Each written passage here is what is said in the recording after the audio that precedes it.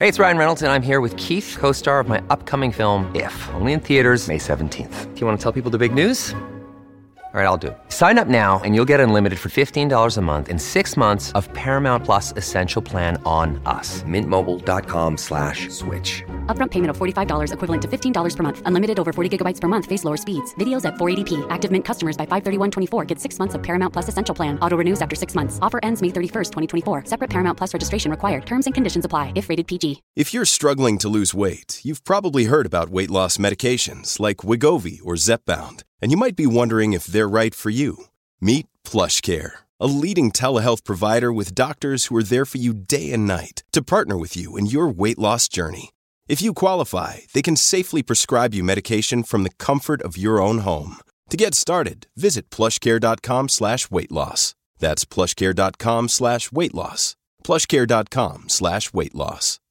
Hello, everybody. This is Marshall Poe. I'm the editor of the New Books Network. NBN listeners like to read books and buy them. So we thought we'd tell you that right now, our friends at Princeton University Press are having a remarkable site-wide sale. You can get 50% off books, including ebooks and audiobooks, with the code 50, F-I-F-T-Y, at checkout until May 31. You can save some real money on Princeton University Press books. I encourage you to go there and check it out. Welcome to the New Books Network. Hello, this is Lily Gorin with the New Books Network, the New Books in Political Science podcast. Today I'm joined by Ramzy Fawaz, who's the author of Queer Forms. This is a fascinating book about understanding queer and gender theory, particularly with regard to feminist roots, but I'm going to let Ramzy tell us all about that. This book was published by New York University Press in 2022, and I'm going to ask Ramzy to join us and tell us a little bit about himself and how he came to this particular project. Hi, Ramzy. Hi, Lily. Thanks so much for having me. It's an honor. It's my pleasure to have you on today. Tell us a little bit about how you came to this project, Queer Forms. Yeah. As a second book, this is a book that's really ambitious and kind of a big field intervention for me. I really started thinking about queer forms about 7 or 8 years ago when I had just kind of become like a more established queer and feminist studies scholar. And I was dissatisfied with the stories that people had been telling about the relationship between the movements for women's liberation and gay liberation in the early 70s. So as somebody who'd been studying queer studies for many years, I kept thinking like, well, where is feminism in all of this scholarship? Like, why is it always in the background? Why is it that like the relationship between women and gay people seems to be so sidelined, even though it's so important and central to the history of gay liberation politics? And so I wanted to go back and kind of understand the mutual influence that these movements had on each other, the way in which the fight for the political liberation of women in the early 70s influenced gay people to also like articulate their own identities as a source of freedom. So that was kind of one of the inspirations for the book, is I wanted to turn back and find kind of resources in the early 70s for us to draw upon in our gender and sexual freedom projects today. But I think the other component that kind of took me by surprise is over the years that I was writing this book, I began to teach what we would call now Generation Z. Like this new generation of extremely politicized, young, energetic, brilliant people, like young people who are so wonderful. I love them, but also deeply moralizing and very self-righteous, often very convinced that they have it right, that they've figured out what gender and sexual freedom looks like, and they have to teach everybody what that is. And I remember thinking like, oh, but people did this before. Did you guys know that like there are some people who actually did this before and they were your age, like in the early 70s. And so as I started to teach the queer and feminist 70s to that generation, I was amazed how amazed they were that many of the ideas that came out of the 70s that they have kind of thrown into the trash bin are actually really generative and exciting, like feminist consciousness raising and the idea of coming out of the closet and the idea of lesbian separatism. These were things that my students had assumed were retrograde, kind of needed to be let go. And when they actually read the original documents from which these ideas came from, they are so inspired.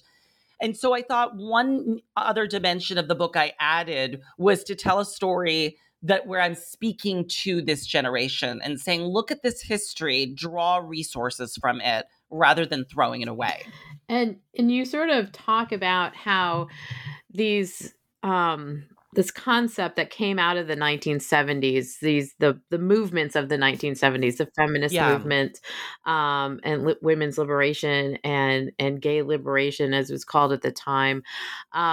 But you also sort of fold into this a lot of popular culture artifacts. Yes. So you're doing theory, but you're also doing popular culture. So I just want to ask you, as we sort of move forward into the book, what you're doing with popular culture in this book. Yeah, absolutely. So, popular culture does lots of things for us, right? It entertains us. It produces forms of identification and cross-identification. You look at characters who remind you of yourself or people that you know, or characters who you know nothing about and you want to kind of leap from your position to them. But another thing that popular culture does that I'm really interested in is it often allows us a space of creative invention and play where we can work through seemingly intractable or impossible political problems in our culture.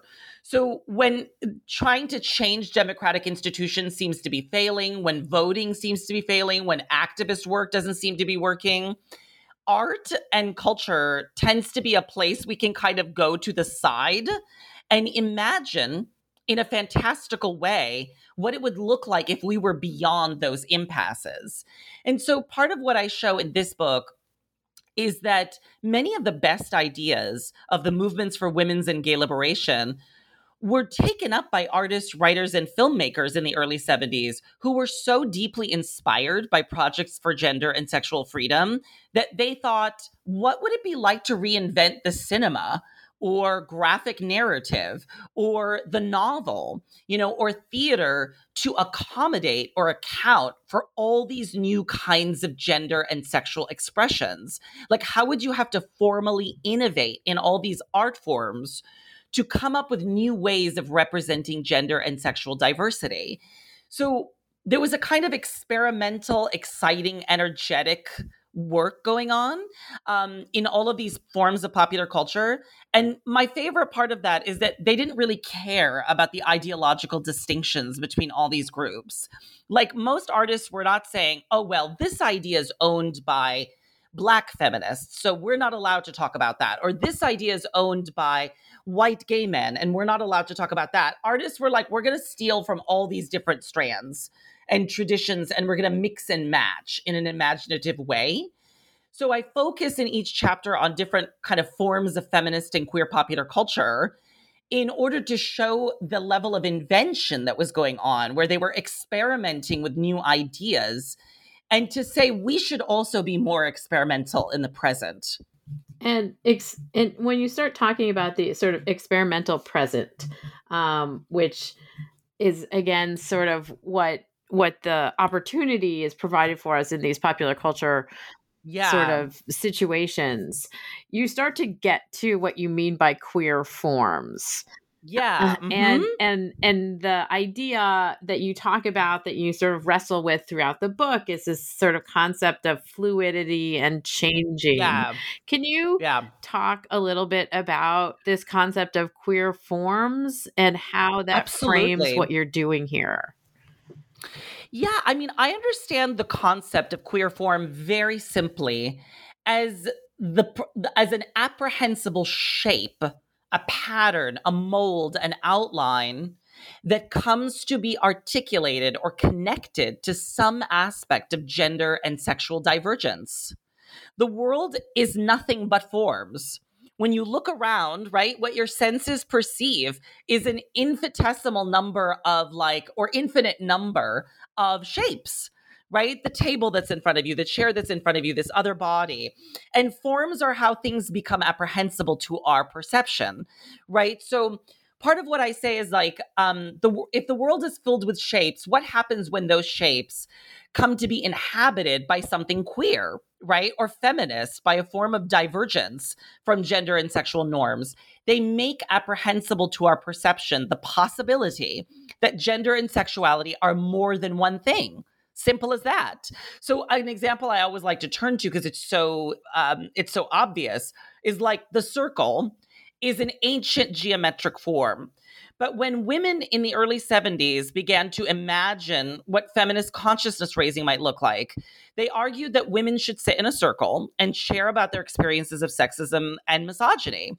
Simple idea that had revolutionary results, which is that women who felt that all of the suffering in their life was caused by their own personal mistakes began to realize when they talked to other women, oh, this is a shared experience of oppression that we're having. And so the circle becomes a queer form in that instance because it becomes a site for women's rebellion. So I take this and I look at a movie in my third chapter, like The Boys in the Band, right? This incredibly famous, important milestone film, Hollywood's first out gay movie in 1970, which depicts a group of gay men sitting in a circle, screaming at each other all night over their experiences of homophobia. This is at a birthday party that kind of goes sideways.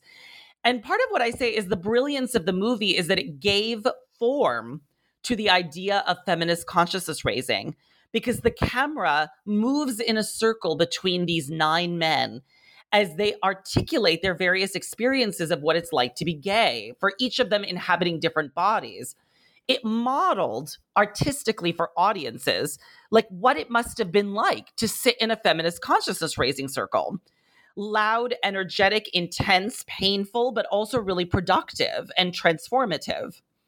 So queer form for me is a way of talking about legibility and translatability. Like, how do you translate the unique experience of being transgender or of being gay or of being a lesbian, etc., to other people, including other lesbians, including other trans people?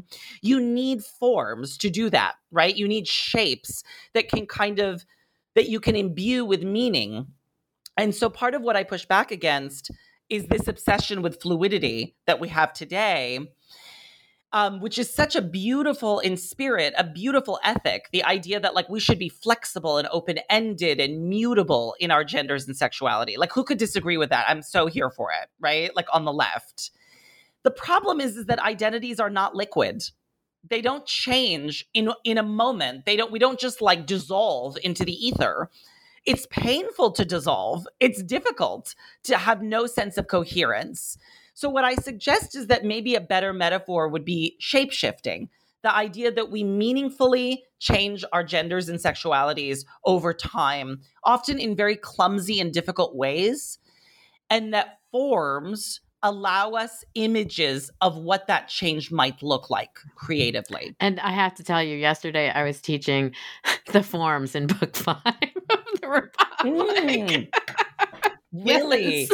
That's awesome. That's beautiful. I love that. So when I was reading your book and talking to you, I'm like, yes. Exactly.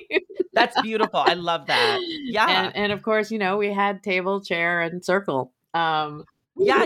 Exactly. And that's the thing. Here's the thing is that the logic of fluidity gives us the impression that anytime something coheres, anytime like gayness or transness or being intersex or non-binary congeals into a form, that it must now have lost its progressive radical edge, right? It must be now, its meanings must be fixed. It's become rigid. It's become contained by heteronormativity. And my thing is to say, forms mean nothing before people interpret them. They are neither constraining and rigid nor endlessly fluid. They are available as vessels for you to impute or put in your own meaning. A circle is a circle is a circle until a group of women sit in the circle and start talking about, right, like radical feminist freedom. But there could also be a group of women sitting in that circle who are radically conservative, right? Like they could also produce something very unqueer. There's nothing about the circle that inherently leads it to be any one thing. And I try to say to kind of young queer people today, stop railing against form, use it to your own advantage, like inhabit all of these shapes in new ways rather than simply trying to escape or elude all shaping, as though that is what freedom looks like. Yes. And at the heart of your discussion is this question of freedom, right? Yes. And you sort of come to it at the beginning of the book in an interesting way through the film Thelma and Louise. Yes. And an amazing interpretation and sort of exploration of your sort of confronting this film. Yes. And I was reading along and I was just like, and then we get to freedom. Okay. That was fascinating for me because it wasn't necessarily where I thought we were going to go. We were going to go, yeah. But the freedom is part of an understanding of sort of moving the rigidity and sort of letting go of the rigidity when we think about like the forms we inhabit and how we also interpret other forms. Yes. And that the freedom is also to be human. Yeah, I mean, to me, my notion of freedom, I truly borrow it from the political theorist Hannah Arendt. You know, she understood freedom as nothing but the capacity of people to collectively act to change the conditions of their existence, right? This was her understanding of power. She said power is not top down. It is not something that people with institutional access and weapons, et cetera, exercise over everybody else. She would call that force or violence. She says power is that which springs up between men. You know, when they come together and find an object of common concern, we all come together and decide we want to create a public life and we want to allow that public life to thrive. And she says when we decide that we want to do that, right, through our multiple perspectives coming together, power is unleashed upon the world, right? It's a positive conception of power. And to me, a form is like Arendt's notion of an object of common concern. It's like when something takes shape, an idea, let's say the idea of equality in the early 70s, an idea that now we think of as kind of like liberal, empty, pandering, whatever. But it's an unbelievably radical idea. It's not saying sameness. It's not saying women want to be the same as men. It's saying we're all different, but we should all be considered equally valuable under democracy. And if we are all valuable, then our government must take into account the uniqueness of our differences. It means negotiating differences, not flattening and making the same. The only thing that is the same is that we're valuable. That's what Audre Lorde famously says, right? Black feminist, lesbian theorist who says we are equal in our differences. That's an amazing idea. What I say in chapter 1, where I look at this figure of the female replicant, like in science fiction, like the Stepford Wives and the female man, is I say this was a form that gave shape to the idea of women's equality. This figure in feminist science fiction of a replicant, a woman who's supposed to be like a duplicate of you, but turns out to be different than you because she's literally another person. And when you encounter her, you have to talk to her, like you have to deal with her. And that means negotiating differences. What happens is that equality, when given shape that way, becomes an object of common concern that we all have to respond to. Without form, without giving shape to some problem that we're all trying to deal with, there is nothing to bind us together as people. We cannot come together around anything. If forms are just fluid, that it's like, what am I talking to you about? Anything and everything? All the time? Like, there's no way. Right? So this is why I push back against certain kind of contemporary social justice discourse is often really invested in these very vague, open-ended, kind of formless political ideas like universal inclusion. The idea like everybody should be included in everything. And I'm like, yeah, the idea is beautiful in spirit, but how do I focus on any one political goal if I'm supposed to focus on everyone all the time in every instance? That doesn't make sense. Like sometimes I need to focus on transgender people. Sometimes I need to focus on transgender people of color. Like sometimes I need to focus on some form that I can wrap my head around for a particular political project. So to me, freedom is really about the ability to articulate questions of common concern in a public space and then act on those questions. Like, that's what freedom is, for me at least. And forms are a necessary vehicle for articulating what we care about and what matters to us at a given moment. And what you do in the book is you sort of are looking at history, somewhat recent history, but history, theory, queer political theory, feminist theory, and also popular culture. And you've sort of woven them together into this fabric that sort of gets at this question of how do we interpret and understand what we see and consume when a narrative or an idea is sort of given shape, right? Yes. I love, that's such a beautiful way of putting it. That's exactly right. And for me, because I live by narrative, I understand so much of the world through narrative that, you're unpacking and repacking was really helpful for me to think about in terms of getting at this question of the sort of nonlinear history and the combination with theory. So if you can unpack it a little bit for the audience in terms of talking not just about, sort of the nonlinear history, but a little bit more specifically what you're sort of looking at there. And then we'll move on to the question of theory. Yeah, I mean, think of it this way, right? Like, history unfolds in a processional way. Certain historical events kind of catalyze people to act in certain ways. So we are at the end of the 60s. The civil rights movement is now transitioning into Black power. It has created a template for a variety of other marginalized people for what it looks like to demand your proper humanity. But also, because the civil rights movement began to sort of close ranks, right, around Blackness, it also influenced many groups to start articulating their own unique needs.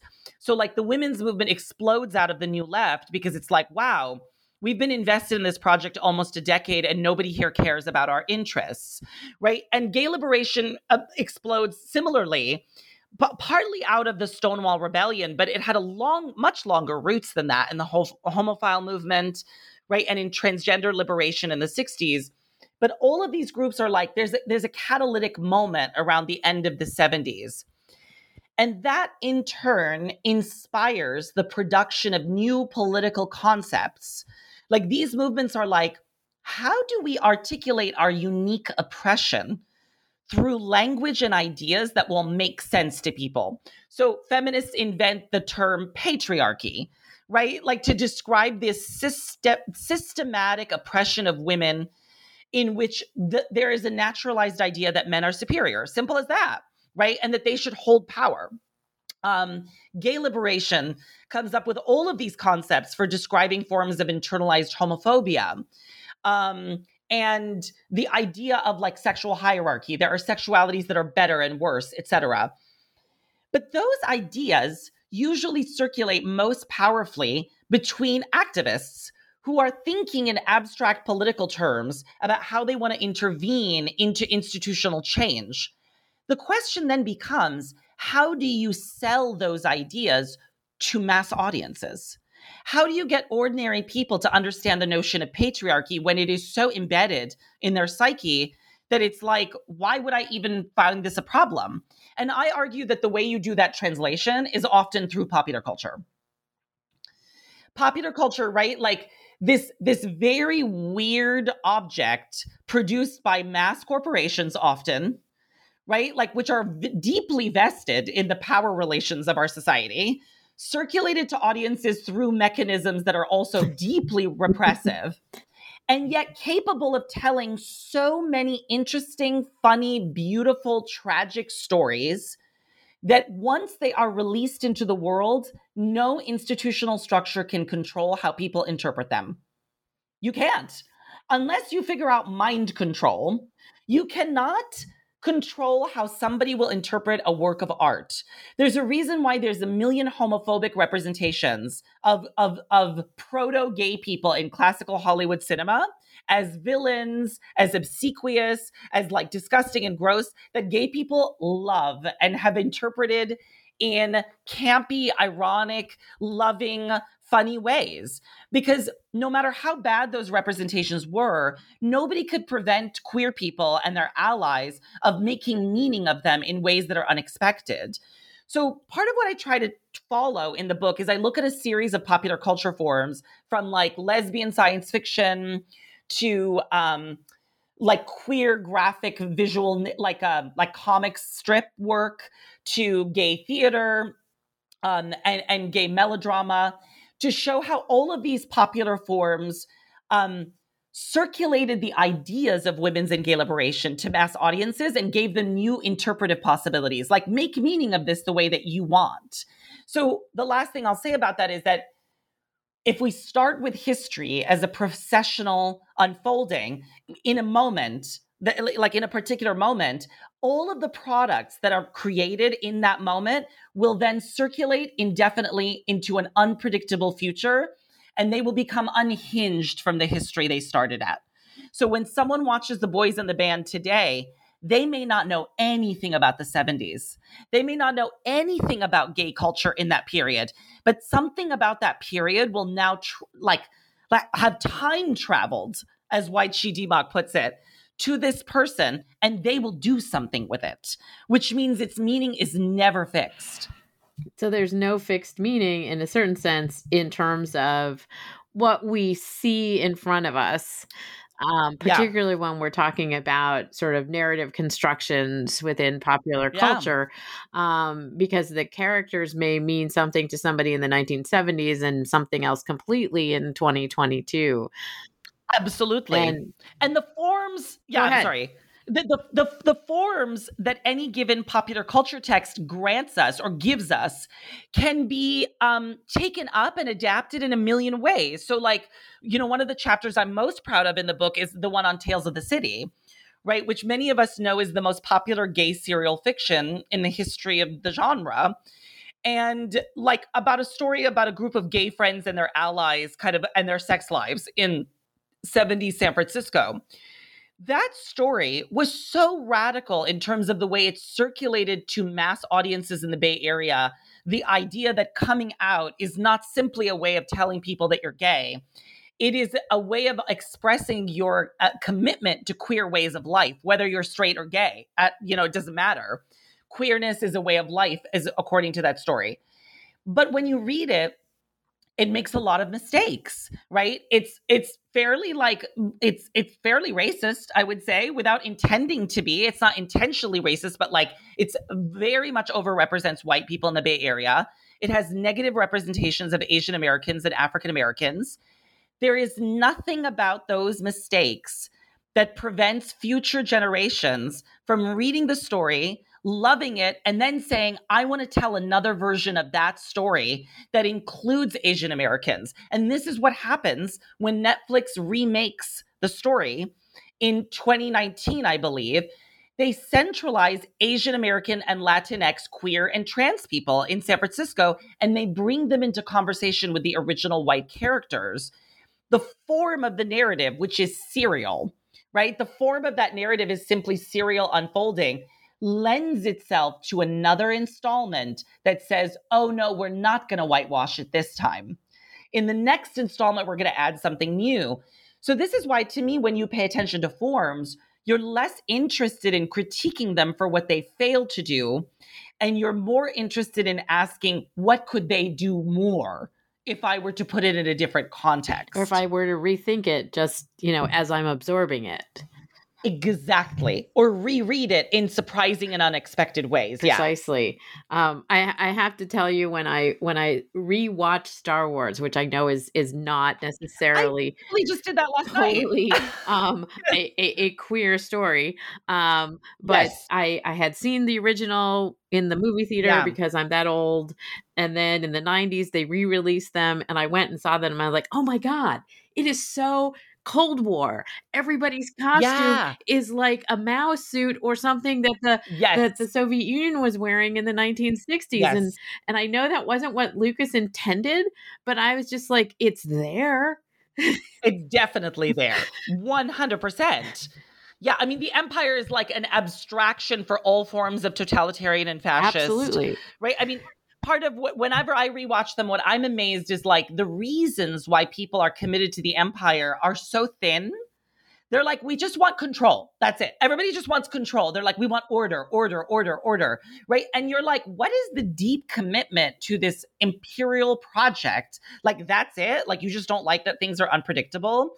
And in some sense, that lends itself formally, like you're saying, like to that the empire represents all different versions of conservatism, like the desire to control an unpredictable and uncontrollable world. Absolutely. And the rebels are always sort of chaotic and destabilizing. Yes, exactly. Kind of like democracy sometimes, but yeah, precisely.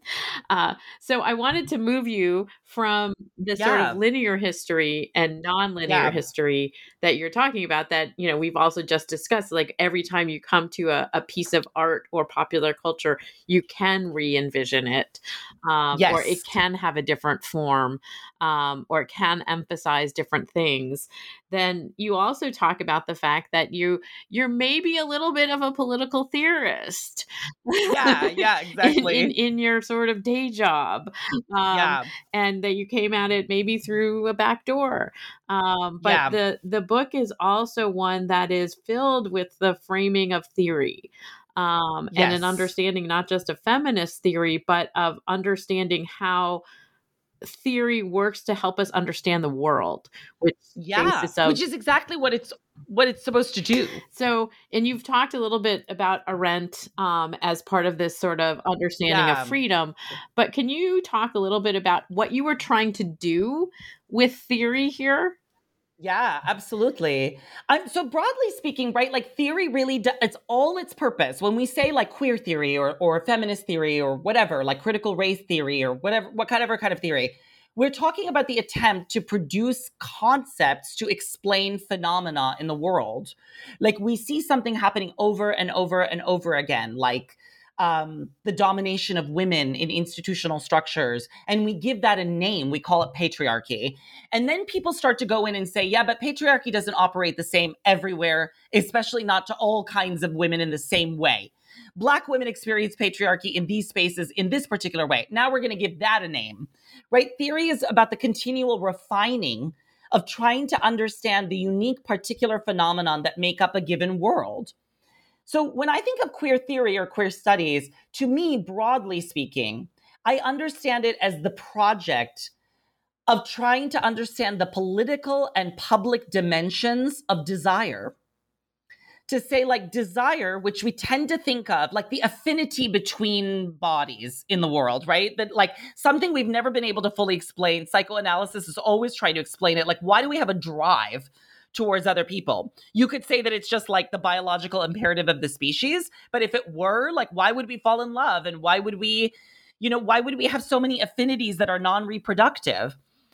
Queer study says that is not only limited to the private realm. It's very clear that since the beginning of time, like public life has always tried to adjudicate, control, shape, and mold desire. There is no desire that is not somehow attempted to be controlled by governments, institutions, social norms. And queer theory is an attempt to understand that. How does that happen? How does desire always exceed the grasp of attempts to control it? Because it's wild. Like desire is so wild. It's never been able to be controlled by governments fully. But also even on the left, when we try to re-educate our desire, it doesn't work. Like what did lesbian separatists try to do in the 70s? They're like, look, if you really become a feminist and you realize how much men are screwing you over, you should just decide that you don't want to have sex with them anymore. And that did not work for many straight women, right? Who were deeply feminist and still wanted to have sex with men. And that's true about many gay men, right? Like I'm a gay male feminist and I know how pernicious patriarchy is. I still feel deep affinity to men, right? So desire is wild in a sense. Part of my frustration with queer theory in this book is, and I'm borrowing this also from a brilliant queer theorist named Rostam Mesli, is that queer studies emerges in the late 80s like out of AIDS activism, right? AIDS activism is this incredible moment when a new coalition of queer activists, lesbians, gay men, the homeless, IV drug users, like this amazing coalition of marginalized people comes together to combat government neglect and produces a variety of theories of why the government has allowed this population to be kind of like left in the dust. And out of that comes a generation of scholars doing queer theoretical work, right? Like as it translates into the academy. That work is incredible and foundational, and it transformed my life. The problem is in order to do that work, they often distinguish themselves from an earlier feminist and politics by painting feminism in the early 70s as essentially conservative, as essentialist, as having rigid conceptions of what womanhood is, as obsessed with identity. And queer studies presented itself as everything that was against identity, against rigidity, against fixity. The long-term outcome of this is that queer studies became the home of the idea of fluidity. That like everything that is good about gender and sexuality is its fluidness. It's always in flux. It's always transforming. It's always open. And like I said earlier, in theory, that's a beautiful idea. As an ethic, I'm here for it, right? The problem is that fluidity then became an identity. It became its opposite. It was supposed to be against identity, and then it became an identity. So now you have a generation of young people who are like, my identity is fluidity. That's like not the point, right? Like fluidity is supposed to be an ethic, not an identity. And so part of what I say in the book is that when fluidity becomes something identitarian, when it becomes itself rigid or an orthodoxy about the self, you must recognize my fluidity as an inner truth of my being. It actually becomes its opposite. So that fluidity and rigidity are no longer they're just flip sides of the same problem. And so part of what I say is like, I think queer theory unwittingly aided and abetted that idea by selling fluidity to people so strongly that like people actually bought it hook, line, and sinker. And the field has not been able to recalibrate from that. And so part of what I try to say is that like, one of the problems of that thinking is it has divorced queer studies from feminism in lots of ways, because feminism is perceived of as that which is rigid, right? It's obsessed with women as an identity group. It's limited, and that's not actually true. Like feminism in its most radical project is like a project for freedom from the category of gender altogether. Like not simply freedom for women, but from like a loosening from the attachment to gender. And that is something we forget often. So yeah, like the theoretical intervention is really to push queer studies to question its own assumptions. And again, it not only is to push queers, I think, to push queer studies to sort of wonder about the identity of fluidity, but also part of what I think you're doing is resurrecting the sort of radical nature of feminism. 100%. And I'm inspired in this, right, by political theorist Linda Zerilli, who is truly my heart song. You know, Zerilli wrote this book that I always write. It's probably my favorite academic book ever, called Feminism in the Abyss of Freedom. And she says, look, like feminism in women's studies has gone in two directions that are very limiting. One of them is, she calls it the social question, the idea that the only reason we do feminist politics is to improve the lot of women politically. She's like, okay, well, that's really important, but also like, what about everybody else? A. Second, the question of what is a woman? Let's deconstruct or show how woman is a socially constructed category. She says what's forgotten in those two directions is that feminism was first and foremost a world-making project. It was not about asking, how do we improve the lot of women or what is a woman? It is, what could a woman be? What if you projected the category of woman into a completely new context politically, like the realm of public life? What if you said that women were participants in democracy? What would happen to democracy if you did that? And she says the answer to that is always anything. We don't know. It's truly inventive. And so what she does in that book is she tries to reclaim the kind of the most imaginative, inventive aspects of feminism as a project to imagine gender as something other than it is. And so this is really, I'm inspired by that so much. And that's why at the beginning of my book, I argue that we should understand the movements for women's and gay liberation in Anne Snitto's terms as zones of invention rather than traditional social movements. They were these elaborate cultural zones of imaginative invention that were like, what could gender and sexuality be if we just did them differently, or we projected them into new contexts, like outer space, or like Nob Hill in San Francisco, or the Upper East Side, or wherever, right? And I think that we have often lost the beauty of invention in contemporary gender and sexual freedom projects. I think a lot of those projects have become obsessed with rule following, with the idea that what we're supposed to do is find an unimpeachable set of rules, the right way to use pronouns, the right way to talk about trans, the right way to talk about race. And once we figure out those rules, we can follow them, and then like freedom will come from that. And if there's anything I've learned from Zerilli and Arendt and others, it's like freedom never comes from following rules. It is the opposite of freedom, right? Like it is a form of enslavement to oneself to be obsessed with rule following, which will always backfire because rules can never account for all of the potential unpredictable contingency of the world. And so the more difficult labor is to keep inventing new ways of relating to one another as our genders and sexualities change and evolve. And that is hard. That's like really difficult. And that's why people want to fall back on rules. It would just be so much easier if I didn't have to keep reinventing my relationship to race, to class, to whatever, because that is it's like a continual mental labor that's difficult to do. And I think democratic theorists would say, but you have to.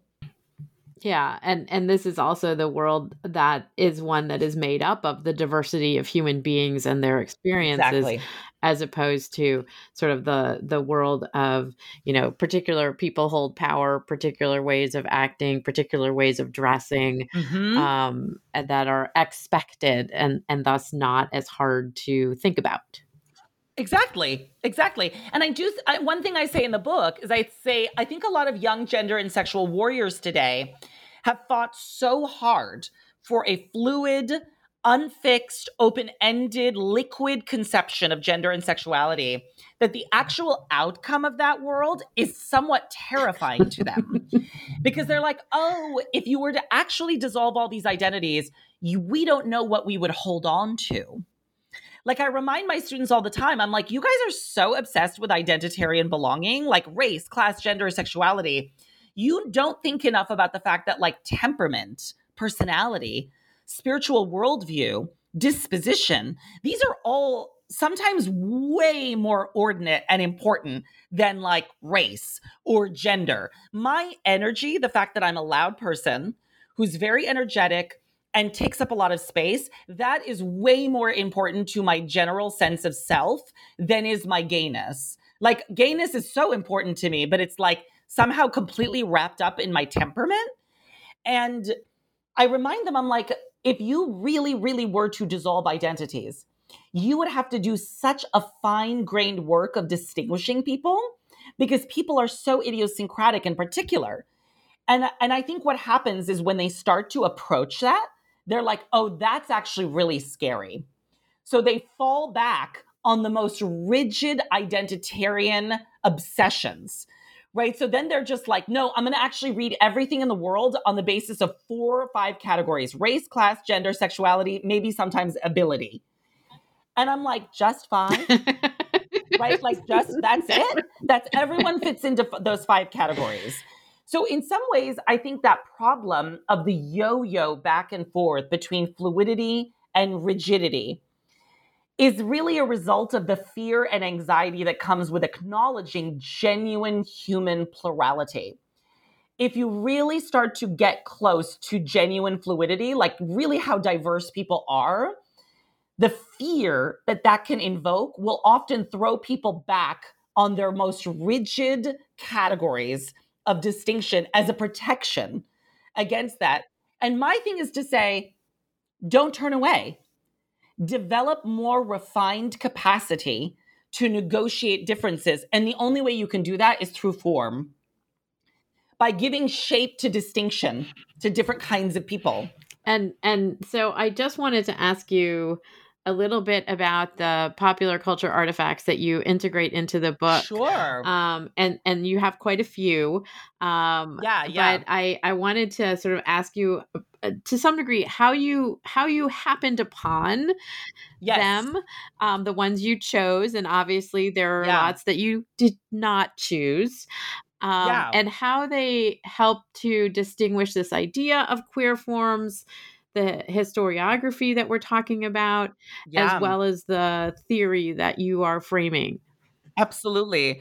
So the archive of the book is so idiosyncratic and eclectic, right? It's like I'll do a chapter on feminist speculative narrative, and I'll look at Ira Levin's The Stepford Wives, Joanna Russ's The Female Man, and then Maxine Hung Kingston's famous work of kind of like memoir, but like theoretical memoir, The Woman Warrior. I'll do a chapter on The Boys in the Band. I'll do a chapter on Tales of the City. I end with Angels in America, and I also jump around. Like I'll talk briefly about Sula, Toni Morrison's kind of a brilliant novel about female friendship.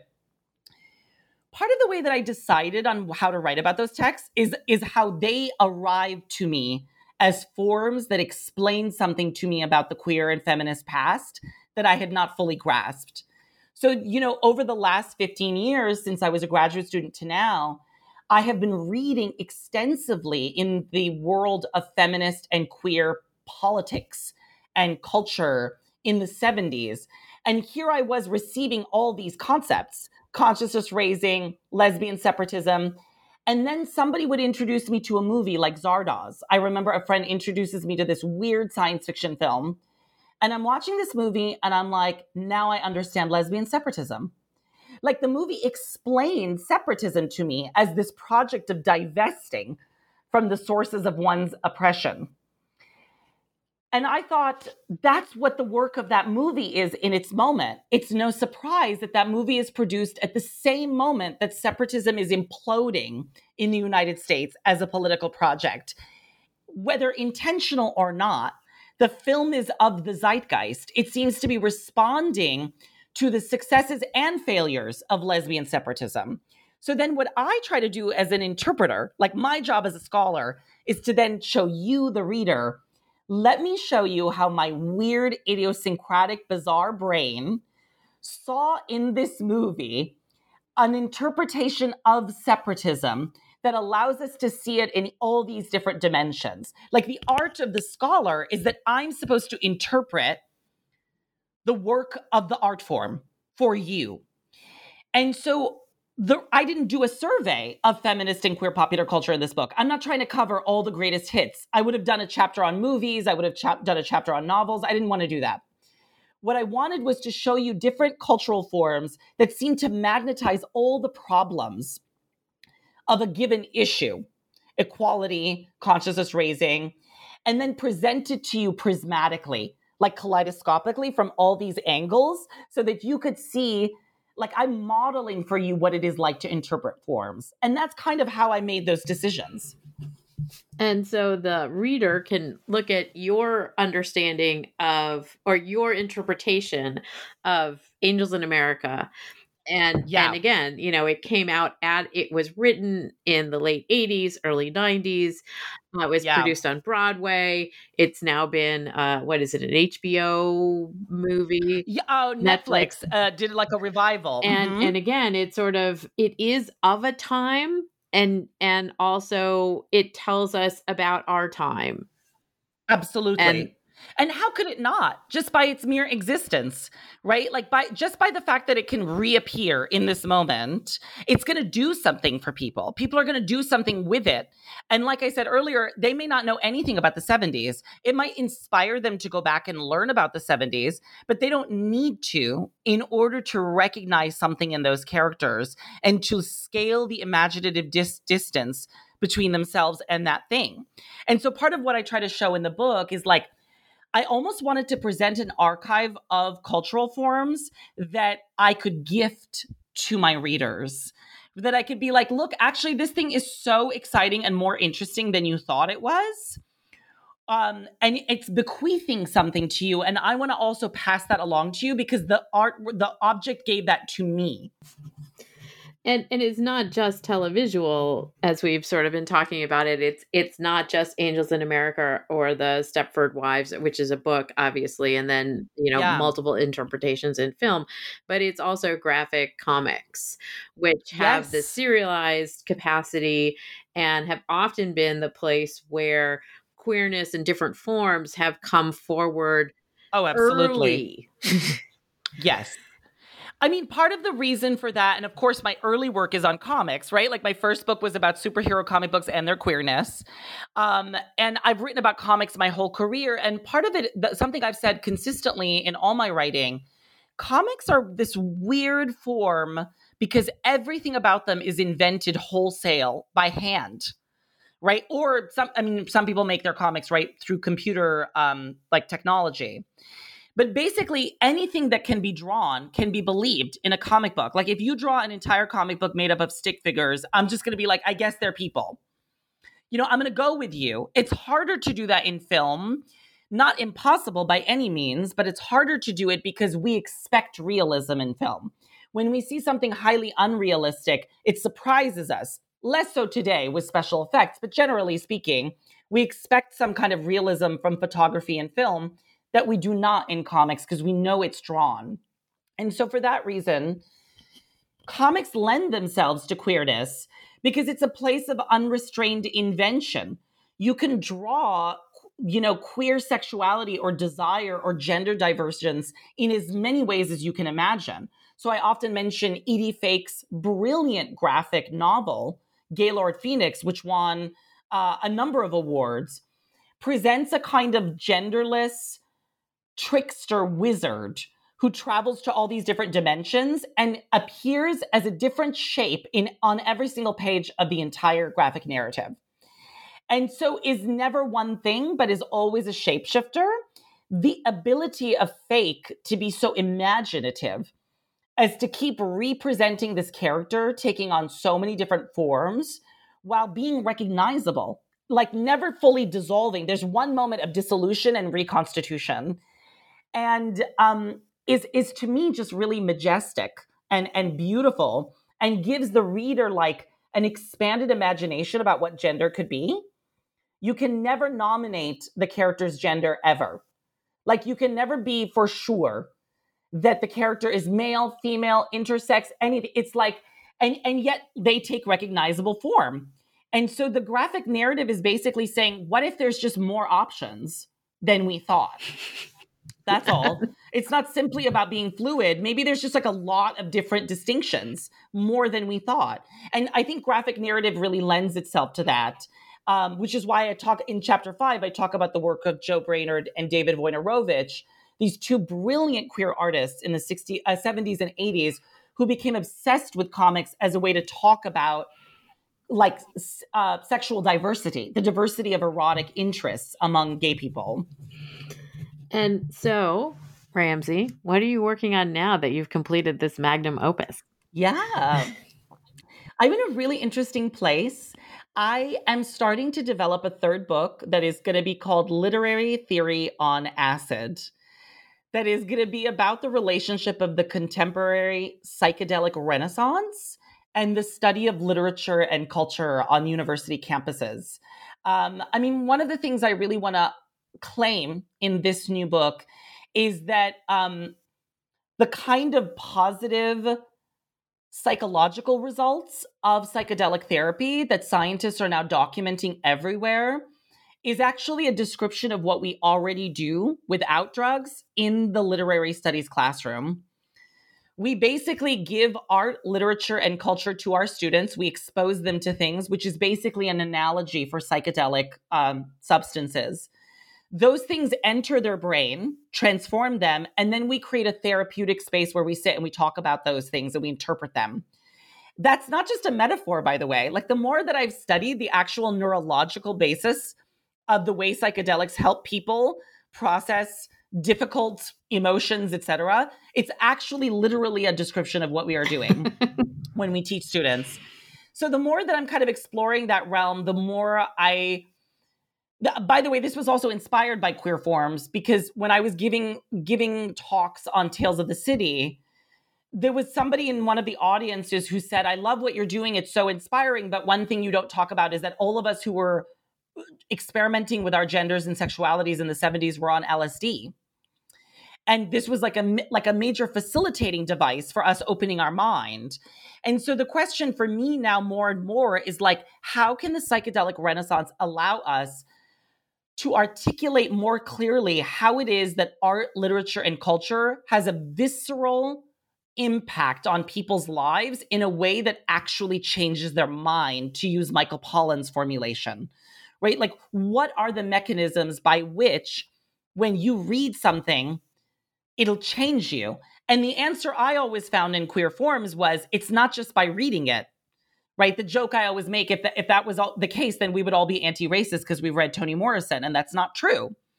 It's actually in the process of discussing the thing that you read with other people in a sustained dialogue that changes you. That's what happened to readers of Tales of the City in the 70s. When they read that story and then talked to other people about gay life over and over and over again every day for years, they became less homophobic. And so I want to kind of write a book that is, in that genre of like, let's save the humanities, that is basically saying like, oh, by the way, American public, if you're all turning to psychedelics to try to deal with the problem of mass immiseration, let me just tell you, like, this thing that you've devalued, the thing that we do in the literature classroom, we're offering mass therapy to young people today, basically. And while the classroom is really not supposed to be therapy, it ends up being therapeutic, right? Like, we don't actually do the work that a therapist does, but there is something deeply nourishing about that space. There's a reason that students often leave literature classes and say, that was mind-blowing. That mind boggled me. They are talking about, those are the same words people use when they're on psychedelics, right? They're talking about an experience where their mind is expanded and opened in all these new directions. So that's kind of the direction I'm going. And I will, of course, look at a variety of contemporary popular forms to do that. Well, I look forward to reading it and talking to you about it when it comes out, because it was exactly what one of my students said to me after yesterday's conversation. Oh, amazing. In book 5 of, again, political theory can sometimes do the same thing. Because talking about the forms. Yes. No, absolutely. Absolutely. An expansion of imaginative possibility. Like, that's psychedelic. Exactly. Mm-hmm. It has been a pleasure to speak with you, Ramzy. I love this book. I recommend it. Thank you. Ramzy Fawaz is author of Queer Forms by NYU Press, came out in 2022. I assume this is available at some brick and mortar store that maybe you want to give a shout out to. Oh, that's a really good, I'm always going to Skylight Books in Los Angeles. It's one of my favorite places. I think they've always carried my books. I think they have both of my books recently. I love Book Soup in LA. I'm also a huge fan of Fabulosa Books in San Francisco, which is an LGBT themed bookstore. And also the Green Arcade there is incredible. And I assume some of these bookstores also have online presences? Oh, for sure. Absolutely. Yes, absolutely. And I always use bookshop.org often, which connects to all these different independent bookstores. As does the New Books Network. So it has been a pleasure to talk to you today. Thanks for joining me. Absolutely. An honor. Thanks for having me.